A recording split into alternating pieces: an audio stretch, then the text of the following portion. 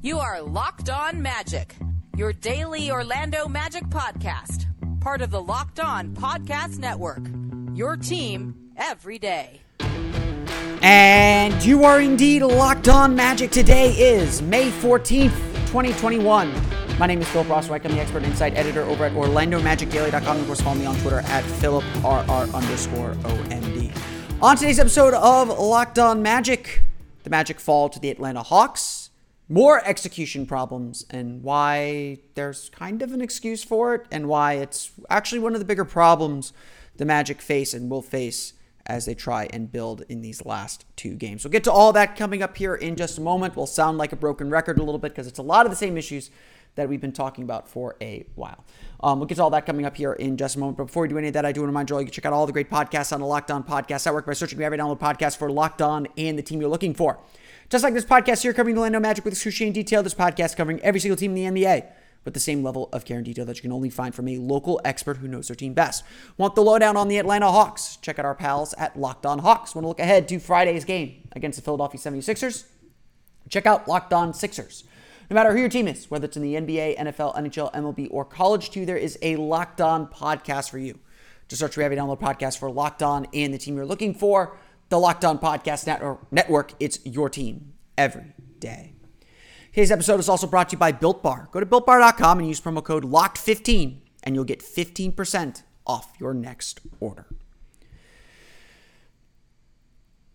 The episodes recapping games of late have been the same. I'm not going to beat around the bush here. I'm not going to say too many things that are going to be very different than what I've said over the last couple weeks. I didn't have an episode Thursday, partly because of my scheduling and my planning of stuff.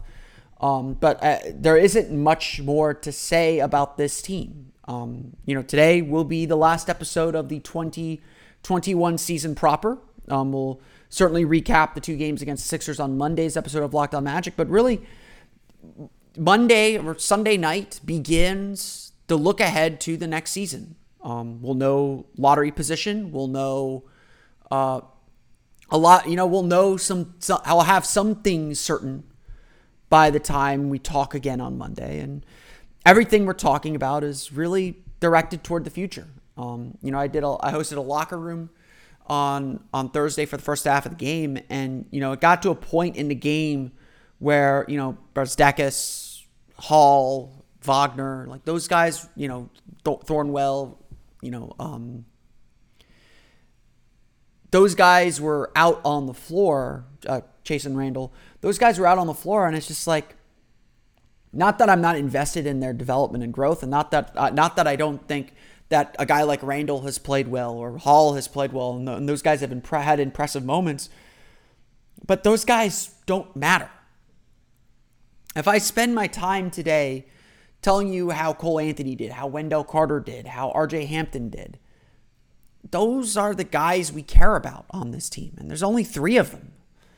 I mean, yeah, Gary Harris playing well would be nice, but there isn't a lot of interest in this team. We're not learning a whole lot. We're not getting a whole lot out of these games other than just completing the schedule. And there's some bright moments for sure, but things aren't coming together, and there really isn't much to bring together to begin with.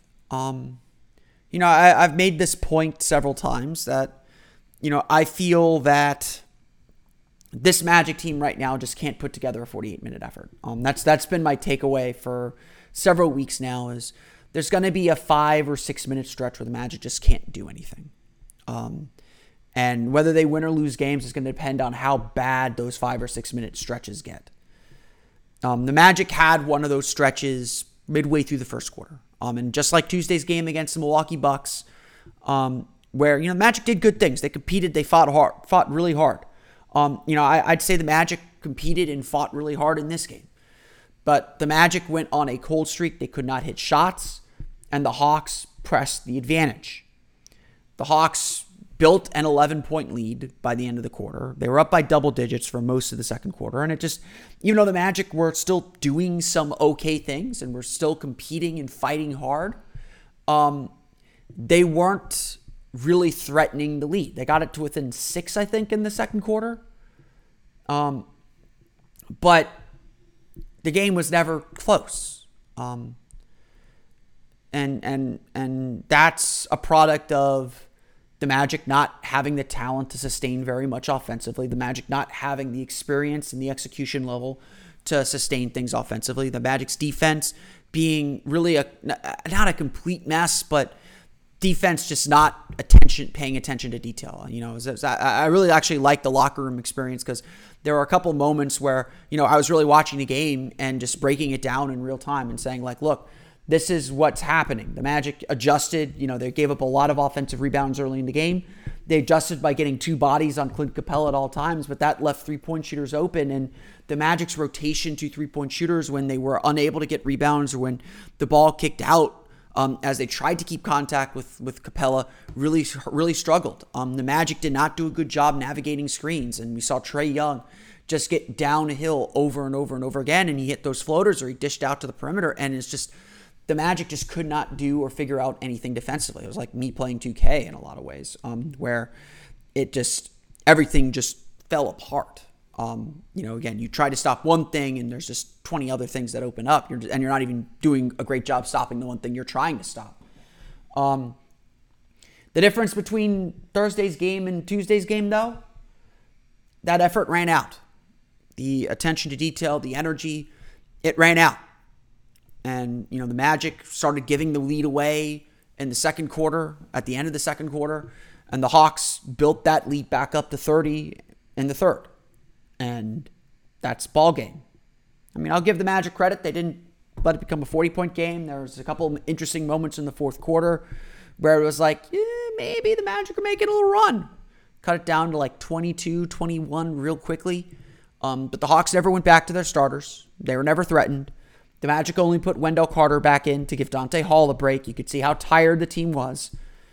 And on a night where the Hawks didn't shoot particularly well, when the Magic did do some good things defensively early, it just, none of it mattered. Again, the Hawks won 116-93. Very easy win for them. The Bucks game was a professional win. This was an easy win for the Hawks. And the Magic they're just leaving a lot to be desired. That's the only way I can describe it. What they're doing now is simply not good enough. I don't have another way to say it. And some of it is, they don't have the talent. Again, that's a reality. There's a talent deficit on this team, and a lot of it's because of injury. If you have Terrence Ross, if you have James Ennis, you're playing a little bit better probably. If you have Michael Carter-Williams, you're playing a little bit better. No doubt about that. But they're not on this trip. They're done for the season. And the Magic are trying to make do with what they have, and they're just trying to compete. Again, we're not necessarily expecting wins. These last 2 games against Philadelphia, Sunday's game could get a little weird. We don't know who's going to play. Philadelphia still needs a win to clinch the top seed in the East. They'll have something to play for, and it probably won't take much to beat the Magic. But you just want to see this team compete. You want to see this team make some progress and get something out of these games. But unfortunately, that's not what's happening. Would I call these games since the trade deadline a success? Only if the team gets a top 4 pick, to be perfectly honest. I think that there's been definitely some impediments thrown in the Magic's way that's prevented them from getting everything that they want done, accomplishing everything they want to accomplish. Injuries have completely killed this team once again. But this isn't like Sunday's effort. Magic tried. They didn't really let go of the rope. They just got beat by a significantly better team that clicked at the right moment and just burned them. And, if the Magic had made some shots early, maybe things would have been a little bit different. Maybe there would have been a little bit more confidence. But the Magic they put themselves in a hole, and this is just not a team that's going to climb out of it unless, like, Memphis throws them a rope like Memphis did that one time. Again, the Hawks beat the Magic 116-93. I just don't have a lot to say about the game. Again, a lot of it was just all very pro forma. We'll break down the box score, talk a little bit about the Magic's execution problems coming up here in just a moment. But first, let's say a word from our pals at betonline.ag, if my copy will load. BetOnline is the fastest and easiest way to bet on all your sports action.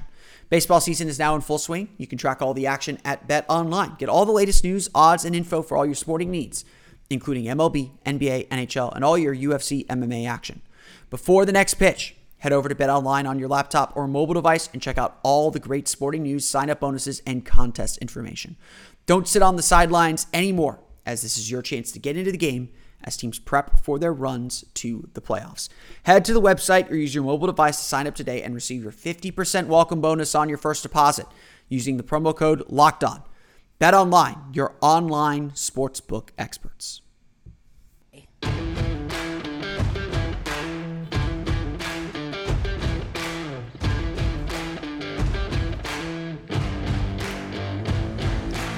Let's run through the final box score real fast as the Orlando Magic fall to the Atlanta Hawks 116-93. Like I said, there just isn't a lot to take from this game. Every starter for the Magic was at least minus 15 on the plus-minus scale. 4 of the 5 at least minus 20. So again, just not a lot to take from the game. Guys played limited minutes. Wendell Carter played 27. That was the most of any starter. So I guess he would be the good place to start. Wendell Carter is definitely still easing back in after missing a week. I think unfortunately he's kind of carrying over some troubling trends from just before his injury, just before he got poked in the eye last week. 12 points, 11 rebounds, 4 for 11 shooting, 6 offensive rebounds, 5 defensive rebounds. Look, Wendell Carter, I still have my skepticism about him. I think he'll be fine. He's a good defender. He's a good positional defender. He gets to his spots really well. You could trust him to be in the right spots, and even offensively, his pick and roll game is really, really good. He's really good at rolling the basket.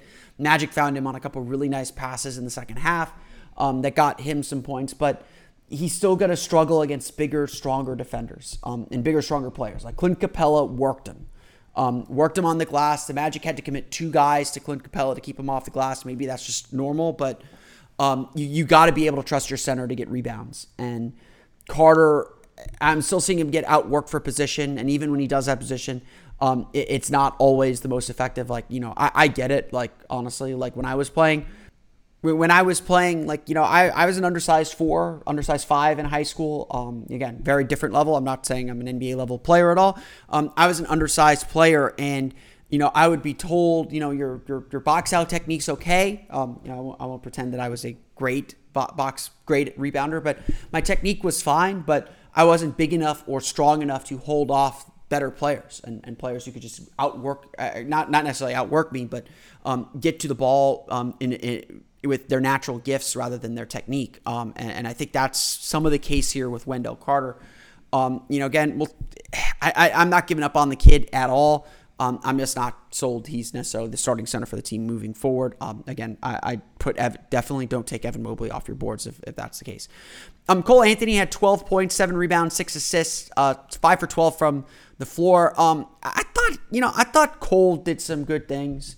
Again, I think we're seeing Cole still kind of figure his game out a little bit, figuring out how to better balance being a distributor and being a scorer. Again, it's good to see him fill up that stat sheet. I think the Magic played better with Cole, played a little bit better with Cole Anthony on the floor offensively. The problem is there's just so little ball movement and so little organization right now that Cole has to force things, and that's not going to help anybody. He's not that kind of player, and it's getting him put in traps where he gets in trouble. And I think defenses have started to change how they play him a little bit. After that little spurt that he had. Defensively, Cole was not very good this game. I thought he was chasing around screens too much, did not navigate the screens that Trae Young runs off of effectively. I thought it was good that the Magic put him on Trae Young. It's a good learning experience for him.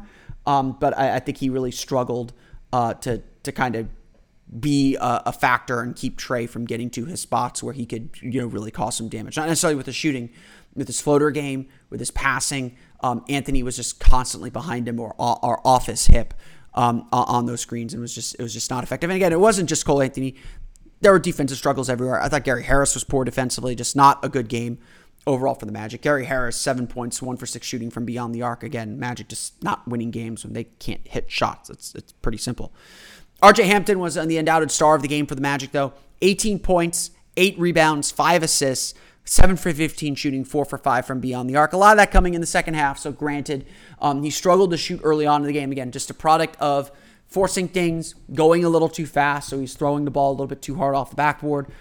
Just again, Hampton's still learning how to get his pace under control, but he played fantastic in the second half. Made things a little interesting. I won't lie. There's a part of me that said Hampton's going for it here. Hampton's getting after it. He's making things happen, and that's a good thing. And again, we're seeing that confidence from RJ really come out. So again, able to hit shots from the outside. That's stuff that doesn't really go away. He's very effective from the corners. If he can get that 3-point shot to be consistent, he'll be really good. The only other player really worth mentioning, Dante Hall. 11 points and 5 rebounds for him. That is a career high in points. Again, 4 for 4 shooting, just played really good. Played with a lot of energy. But again, a lot of that coming in the fourth quarter. Game already decided, so don't know how much to take from that. Steve Clifford for his part did single out Dante Hall and Sindarius Thornwell as 2 guys who played good defense, really showed out as guys that are trying to make rosters in the future. But again, just it's hard to judge a whole lot with how lopsided these games are. The Magic shoot 38.3% from the floor, just 11 for 36 from beyond the arc, 10 for 15 from the foul line, inability to get the foul line, really hurting the team. 16 offensive rebounds, so they are attacking the offensive glass, but 14 turnovers, an uncharacteristic high turnover game for the Magic. The Hawks shoot 43.6% from the floor, 14 of 36 from beyond the arc. They get 12 offensive rebounds. So the Magic, again, I thought very early on struggled with their offensive rebounds. Did better job keeping Capella off the glass, but then just kind of gave the whole thing away. Bogdanovic with 27 points, 9 for 12 shooting, 4 for 7 from beyond the arc. Trae Young, 18 points, 7 assists to lead the Hawks. The Orlando Magic fall the Atlanta Hawks 116-93. We'll talk about some of those execution issues, some of the global picture that are haunting the Orlando Magic right now when we get back here in a moment. But first, let's say a quick word from our pals at Built Bar. Did you know Built Bar has 9 delicious flavors plus occasional limited time flavors now available? If you don't know the Built Bar flavors, you're missing out, whether it's raspberry, mint brownie, peanut butter brownie, double chocolate, or whatever you have. There's something for everyone. I'm not a protein bar person, but I swear by Built Bars. These are fantastic bars. They are snack bars, not meal replacement bars. You won't feel guilty having them. And just a little bit of chocolate. Who can complain?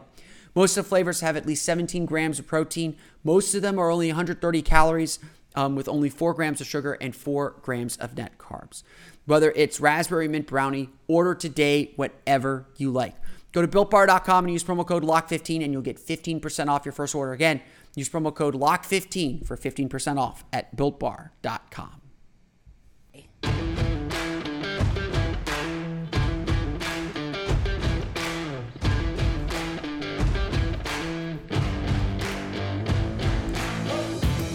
The NBA season is a slog.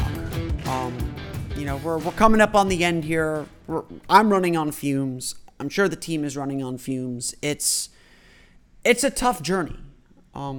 Everyone describes it as a marathon, and it really is. It is a long journey. You try not to overreact to things, but you understand that every game has its meaning and every game has its importance. That's the reality of things. That's the reality of the games. There are only 82 of these usually. There's 72 this year. Each one has value, and each one fits into the puzzle a certain way.